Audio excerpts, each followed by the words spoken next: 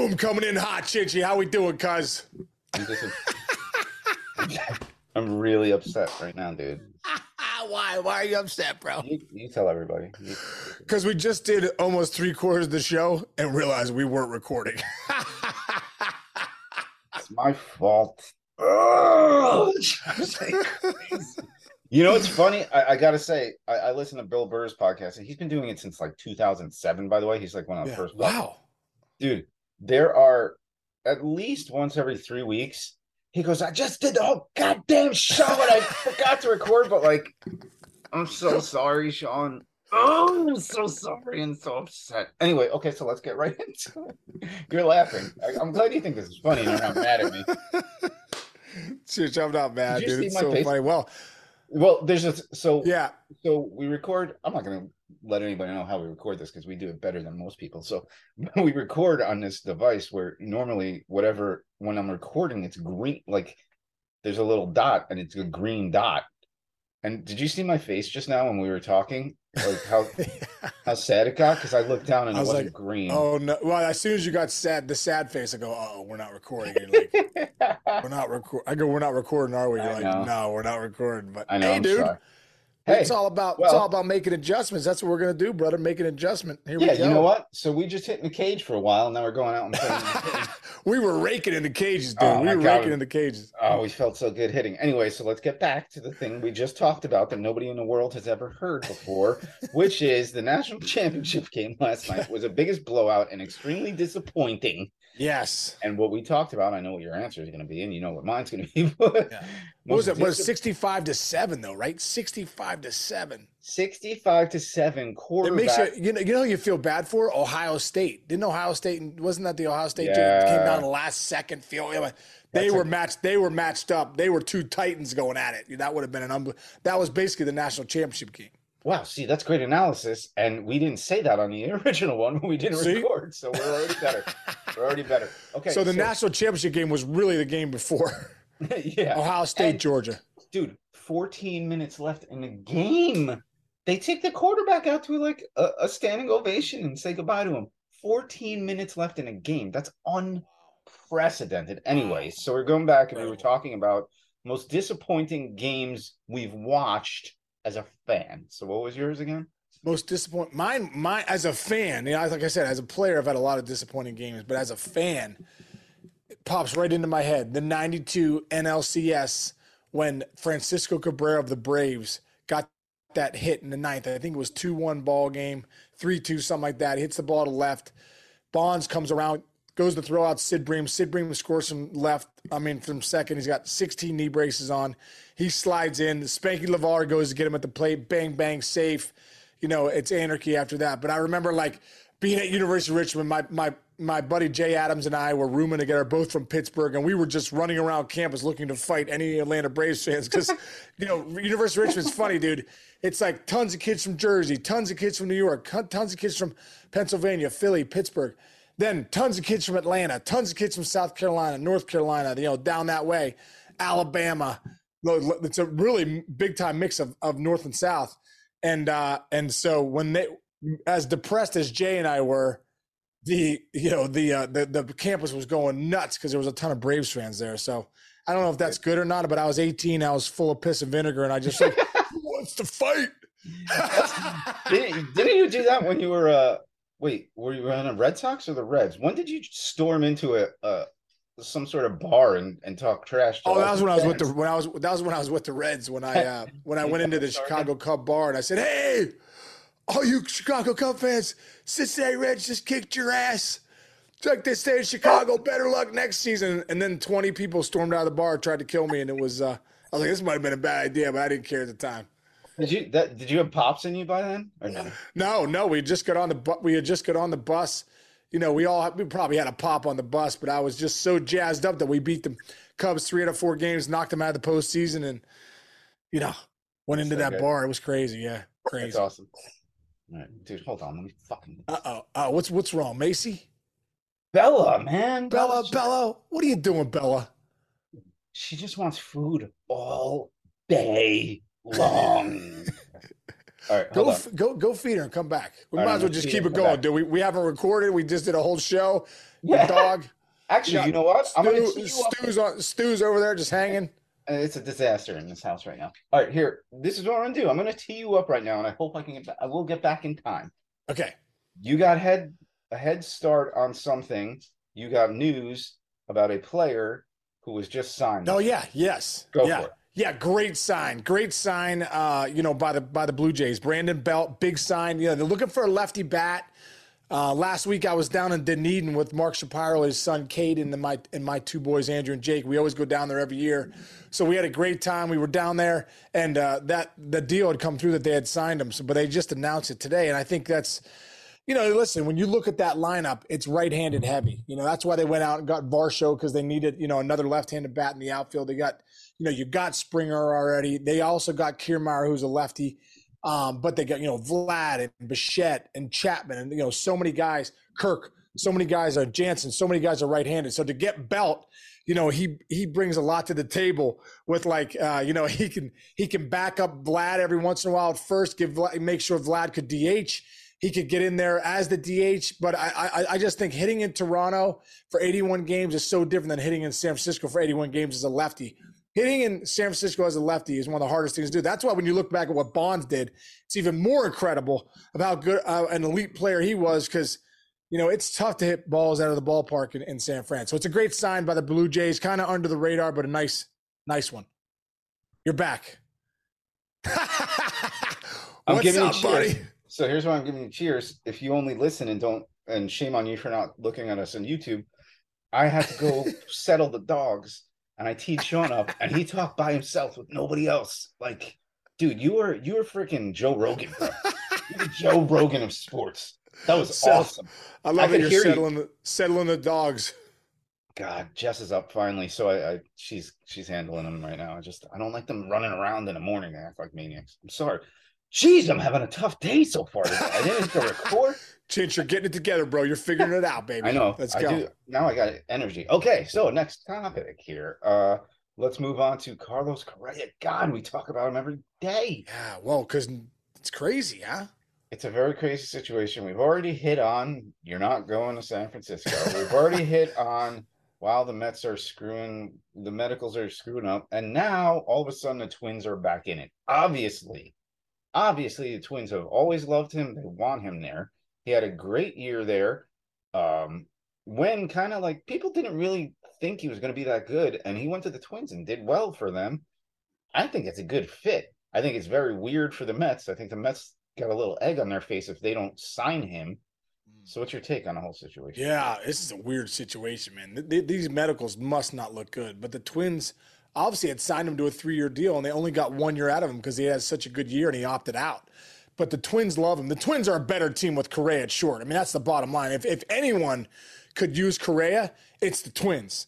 So I love that they're in the mix. And also it puts pressure on the Mets to say, hey, are you serious? Because Giants are out. I think there's a couple other teams probably involved too. I wouldn't be surprised if it's a shorter deal. You know what I mean? So I think the Mets will find a way to get this done. I just really believe that. I think at some point here you're going to see the Mets get Correa signed. It won't be as long of a deal, 12, 13-year deal. It's going to be probably a shorter deal. Probably a lot of incentives. A lot of incentives, yeah. A lot of incentives. I don't know about the one thing about incentives, though, is the Players Association doesn't love incentive deals. So, well, they don't love them because sometimes a team could, if you're on a team with like kind of bad people managing it, they can shut you down and keep you from your incentives, right? Right, exactly. You hope they never do that, but it happens, right? It happens in the game. There's no doubt, and that's why that gets dicey, because you could call up top and say, don't start this guy for the next 7 games. He's 1 start away or whatever, 1 appearance away. Bullpen guys, 3 appearances away from $1 million clause. Make sure he doesn't get in the game. You know what I mean? That has happened. Yeah. So, but yeah, I just interesting situation. Twins are back in it. I think the Mets will find a way to get it done now. I agree with that. And by the way, one more incentive thing. My favorite incentive thing I've heard in the last 5-10 years was, remember CC Sabathia's last year? He was so good. I think he won almost 20 games, right? His very final season in the league. Yeah. And they were playing Tampa in his last start. And I think he needed 4 more innings to hit like $1 million bonus or a $500,000 bonus, but they were getting chippy because Tampa and the Yankees don't like each other. So he just hit some dude on the ass and got kicked out and walked off the field, but the Yankees gave him the money even though he didn't get there. That's one of the so most great. I love that, dude. Yeah, I love that Cashman was like, you know what, bro? We'll still give it to you because you drilled the guy. Yeah. And you did what you could for your teammates. That was great. Totally. And maybe C. There you go, see. So then I have a nice transition here. Speaking of incentives, Geno Smith, for making the postseason for Seattle, got a $1 million bonus yesterday. We haven't talked about this. Wow. How cool is that? Did you ever have any incentives that clicked in? Dude, I when I went to the All-Star game in 1999, I was 25. I was making $170,000 a year. Yes. I remember A-Rod had like a $2.5 million clause in it. Meanwhile, this guy's making $30 million a year. He's got $2.5 million clause, and I was thinking, I got to get a new agent. Like, how come I have no clauses? I said, I'm going there. All I'm getting is an autographed hat from Vlad Guerrero and Mike Piazza. I was like, I want the freaking $2 million bonus. Even if I could change, even if I got like $100,000 bonus, $50,000, that would have been huge, dude. That's like winning the lottery. I was making $170,000, absolutely grinding. I was basically the freaking clubby. You know what I mean? That's so funny. What do they do? Do they give it to you in one check? Like I've never gotten one. I have no idea. That's so funny. I can't imagine. Who was it? No, I did get one bonus one time with just a playoff share. When we went to the World Series in 2006, we lost the World Series. I think I got a $290,000 check just for losing the World Series. That was real nice. What'd you do with that? Did you buy something nice or no? You just I can't remember. Wow, that's cool. I've never had any incentives in my contracts, but I don't work for. Well, dude, I got an incentive for being the mayor's office producer. You get zero. Yeah. You get zero. I get the same thing every day.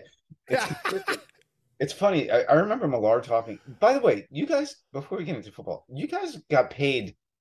Explain this to fans. I don't think everybody knows this. So the season, let's just say, starts in what, like March for you as far as your contract goes, or February? April. Oh, no, okay. You don't get paid till the season starts. Okay, so you get paid when the season starts, and then you're done getting paid when the season ends. Yeah. And so what is that, like 7 or 8 months? So think about this at home. You have a job, right, that you get paid for a year at a job like most of us normal people do, and you get paid throughout the entire year. You guys, it's condensed, and there's millions of dollars involved. Bro. So I remember Millar always said that, like, was it Millar? Somebody was saying that, like, when they played with who's a great tall first baseman, play for the Cubs, play for the Marlins. Oh, Derek Lee. Derek Lee got that one. He got that 1 year, that one deal that was like over $100 million back when not many people were making 100. And like he used to just leave his checks, would be sitting on his chair. And like I think it was Millar or Lowell said that like one day they looked up and they just picked up his check for 2 weeks. And like almost threw up because it was like you could buy like a small island with it. Like, dude, how crazy is that? Dude, I remember Millar called it Disneyland. He's like, it's like living in Disneyland when you. It's ridiculous. It is ridiculous because you'll never make that kind of money again. But listen, at the end of the day, if you play in the big leagues and you put up some numbers, you're going to get paid. It's the way it goes. But I remember the 1 year I was making $8.5 million, bro. $8.5 million. Are you kidding me? I was dancing a jig every day, bro. I was like 8.5. Incredible. Like this. Wait, do you remember what your 2 week check was? Yeah, and I remember after taxes. I'm pretty sure after taxes every 2 weeks, I want to say it was close to like $400,000. Like, it was ridiculous, dude. And thank God, I remember Hal Morris gave me the best advice he could ever give a player. He goes, Case, you're going to make some good money in this game. And when you're young, you're like, no, I'm not. I just want to grind it out. And I'm making 170 the All-Star game. A-Rod's making 25 mil. It's incredible, And so I remember Hal Morris saying, save now and play later. Save now and play later. So what I did was I took all my checks and sent them to my financial advisor, that just invested it for me. And, I think it was the best move I ever did because I would just get the stub, but I would see the stub and go, whoa, my gosh, that's freaking, my dad made that in my 2 week check that year. My dad made that in 12 years. Then if the 1 month check, my dad made that in 20 years. It was incredible. And, I was grateful too. Cause like growing up in a household where my dad didn't make a ton of money, I think it makes you really appreciate the value of a dollar. So I knew how much money that was. And I was like, if I'm not a total moron, yeah, and I save this money, I got a shot to, be doing the mayor's office one day with Chinch and make no money. And still be okay. You know what I mean? Yeah. No. Wow, that's so cool, man. That is so cool. I love hearing those stories. It was incredible. It was incredible, dude. It was incredible. And then Griffey's locker was next to mine. Oh, and I was like, man, I thought I was rich. Let me see your stub. I was like, damn, this guy's loaded. Did you ever? By the way, was that on the Reds or was he in Seattle? He made a bet with somebody for like 50 grand or something like that, and he lost, and he paid the guy in pennies. And he put all the pennies in the guy's locker room. Have you ever heard that story? Maybe that was in Seattle. So, like, yeah, it might have been. Imagine $50,000 in pennies. That's like an entire room. Anyway, that's so good. Anyway, so what we started this with Geno Smith gets this incentive clause. Yeah, good for Geno, man. Hey, talk about Geno Smith too, coming back and like getting an opportunity again. You don't usually see that. First pick overall, right, for the Jets. Mm-hmm. You go to the Jets, seems like quarterbacks go there to die. he resurfaces. Russell Brandon leaves. Geno Smith gets the starting job. I think they're thinking they're going to just fill in, and it ends up playing really well. Yeah. Did you just say Russell Branyan? That's Russell Brandon? Oh, I have baseball on my mind. Russell Wilson. Russell Branyan hit bombs, though. Russell Branyan. Dude, Russell Branyan hit a ball at spring training one time, 1998. Let me get into Russell Branyan real quick. Russell Branyan. This show's off the rails anyhow, JJ. Yes. So Russell Branyan, bro, he hits the ball in Kansas City spring training in Haines City. Dude, it was one of the longest home runs. It was going up into the lights. People, dude, if you ask anyone that was there, they would still talk about this home run. It was going up into the lights and gone. Like, it was. And I remember Manny Ramirez after the game. Me and Russell were prospects. We weren't even in the big leagues yet. Oh, right. We were like on the trip for that game, and Manny Ramirez was like, that's the furthest ball I've ever seen hit in my life. It was literally just on a freaking jet plane, bro. All right, back to Russell Wilson. He had a terrible year. Russell Wilson's year was terrible. By the way, Russell had a really good nickname for some people. We called him Russell the Muscle. The Muscle, yeah. That's a great name. Oh, dude, here's another good Russell Brandon story while we're on Russell Brandon. Dude, we're in St. Louis one time. First off, Russell Brandon is one of the strongest human beings ever, dude. He's an absolute monster. So I'm living with him at the first ever winter development program in Cleveland, where we're living with the Rosenblums. We're living with a family, the Rosenblums. And Russell, he cooked. Like, I was 20. I didn't know what the hell I was doing. He's like, yeah, dude, you want some eggs, bacon? I'm like, dude, every night he'd come back, oatmeal. Guy was a monster, right? So this one time we go in and we kind of had enough of each other. We started butting heads one day at the thing. We're in the kitchen at the Jacobs Field, and I said something to him. And next thing you know, bam! Dude, he has me against the refrigerator, jacked up, and I can't move. And now I realize how strong he is, and I'm like, bro, it's all good. You can have the peanut butter and jelly sandwich. Wait, I don't care. Like you guys were gonna fight? Oh yeah, we were gonna fight. And until I was like, this guy's an absolute. I almost am going through the refrigerator. I had really no idea how strong he was until he put his hands on me. I'm like, oh my god, is this guy an absolute animal? So anyway, that's how I knew how strong Russ was. So a couple years later, bro, he gets traded to the Reds for Ben Broussard. And Ray Knight's one of our coaches. And Ray Knight, dude, remember when Ray Knight threw the punches at Eric Davis? Oh, my God. One of the greatest things so ever. Ray Knight's a boxer. Now, Ray's older at the time. Ray's probably 50-something years old. But he's always joking around with you. Let's shadow boxing. You're like, all right, Ray, just, take it easy. I mean, I don't want to get hit, And Ray would probably dish it out. So it's one day. And Russ had no problem, like, ruffling feathers. He would just kind of jab you. And then you're like, dude, now you're an asshole. You know what I mean? Like, and he would always, so this one time we're in St. Louis, it's raining on the field. So batting BP is in the cages, and the cages in St. Louis, like Tony La Russa did it on purpose. They had their own cage, and the visiting team was like in the concourse, dude. So they had this, people were walking by with Aramark lasagna for the game and hot dogs and burgers. And you're a big league team in the freaking thing hitting BP. You're like, what the hell? So in this hitting group, bro, Russell and Ray, like, I don't even know exactly what happened. I was in the cage hitting, I think, and Russell and Ray Knight start kind of wrestling, it was kind of a joke initially, but I know that both those guys, I've been around both these guys, and I know, like, if these guys get amped up, it's not going to be a joke. So they start wrestling, dude. They start wrestling, and Russell gets him like pretty in like a headlock, and Ray Knight's like 58, like, you know. So next thing you know, I'm like hitting in the cage. I turn around, I see it. Ray like gets out and boom, boom, delivers a 3-punch combo to Russell right in the face. Yeah. No joke. You're dead serious. Dude, Ray Knight comes out, whack, whack, bam, to Russell's face. What? And Russ goes, "What are you doing, dude?" He's like, "Hey, man, you were taking me down." He's like, "No, we're just joking around wrestling." He's like, "Well, I guess Ray didn't think it was a joke. Hit him with a right, left, you're toothless." Holy shit. And then yeah. That's a legit story. Isn't that incredible, dude? Russell, Branyan, Ray Knight locked up, and boom, wrestling match turned into a boxing match, turned into the teammates, people having to get in, between them and break them up. It's crazy. Oh my God, dude. That's one of the best stories you told. I'm glad we didn't record before. So Russell listed as in his playing weight as 6'4", 235, so probably 6'4", 250. Yeah, right? Yeah. Ray Knight. What was Ray Knight in 2000? I think it was 2003. Let's see, Ray Knight reference. So you're a little older, you're carrying a little more weight. Ray Knight, dude, in his playing time, he was 6'1", 185. So I would guess he was probably in his 50s. He's probably 6'1", 215. Right. And he's just jacking Russell Branyan. Dude, hit him with a combo. And Russell kind of ate the punches, though, dude. Like, if it kept going, Ray would have killed Ray. Oh. Like, he took 3 shots. Like, it looked like, and then like it looked like the Terminator. Like when the guy, eats the bullets. Yes. He like Ray hit him with a bow, bow, bow, and he was like, "I'm gonna kill you." Holy. That's one of the best stories you've ever told. We've been doing this for almost 2 years. We've done this for 200 episodes. Dude, and then we had to play the game.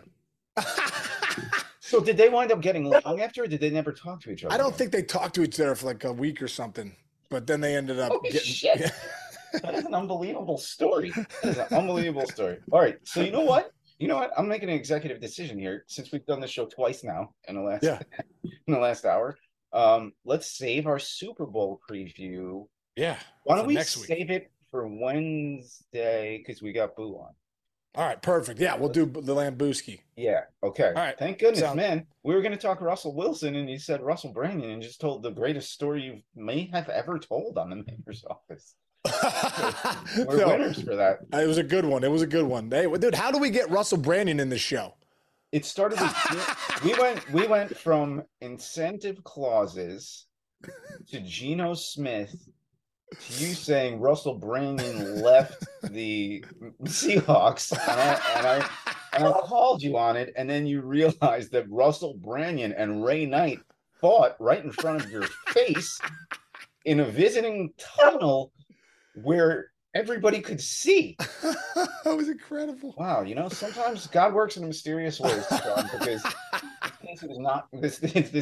this show is not going to be this good until it's great. Recording. All right, brother. Man. And you fed the dog. We didn't record at 3/4 of the show, and you fed the dog on air. Yes, I fed the dog on air, and you did like a 6-minute rant, like Joe Rogan, and like Chris Russo or Howard Stern. Incredible. You just proved your chops. I'm going to clip that off. You can put that on your resume reel when you're just by yourself talking for 5 minutes. That was amazing. All right, everybody. Perfect. So we're done, Case. What do you got? You want to say goodbye to everybody? Yeah, man. Hey, Chancey, love you, brother. Have a great rest of your day. Everyone out there, thanks for listening. Join us tomorrow. We really appreciate it. And we tell you to keep downloading, subscribing. We're trying to move the needle. The needle is starting to move a little, Chinch. Let's go, baby. Let's get it going. So thanks for listening, everybody. Pass it on. Let's go. See you guys tomorrow. See you, brother.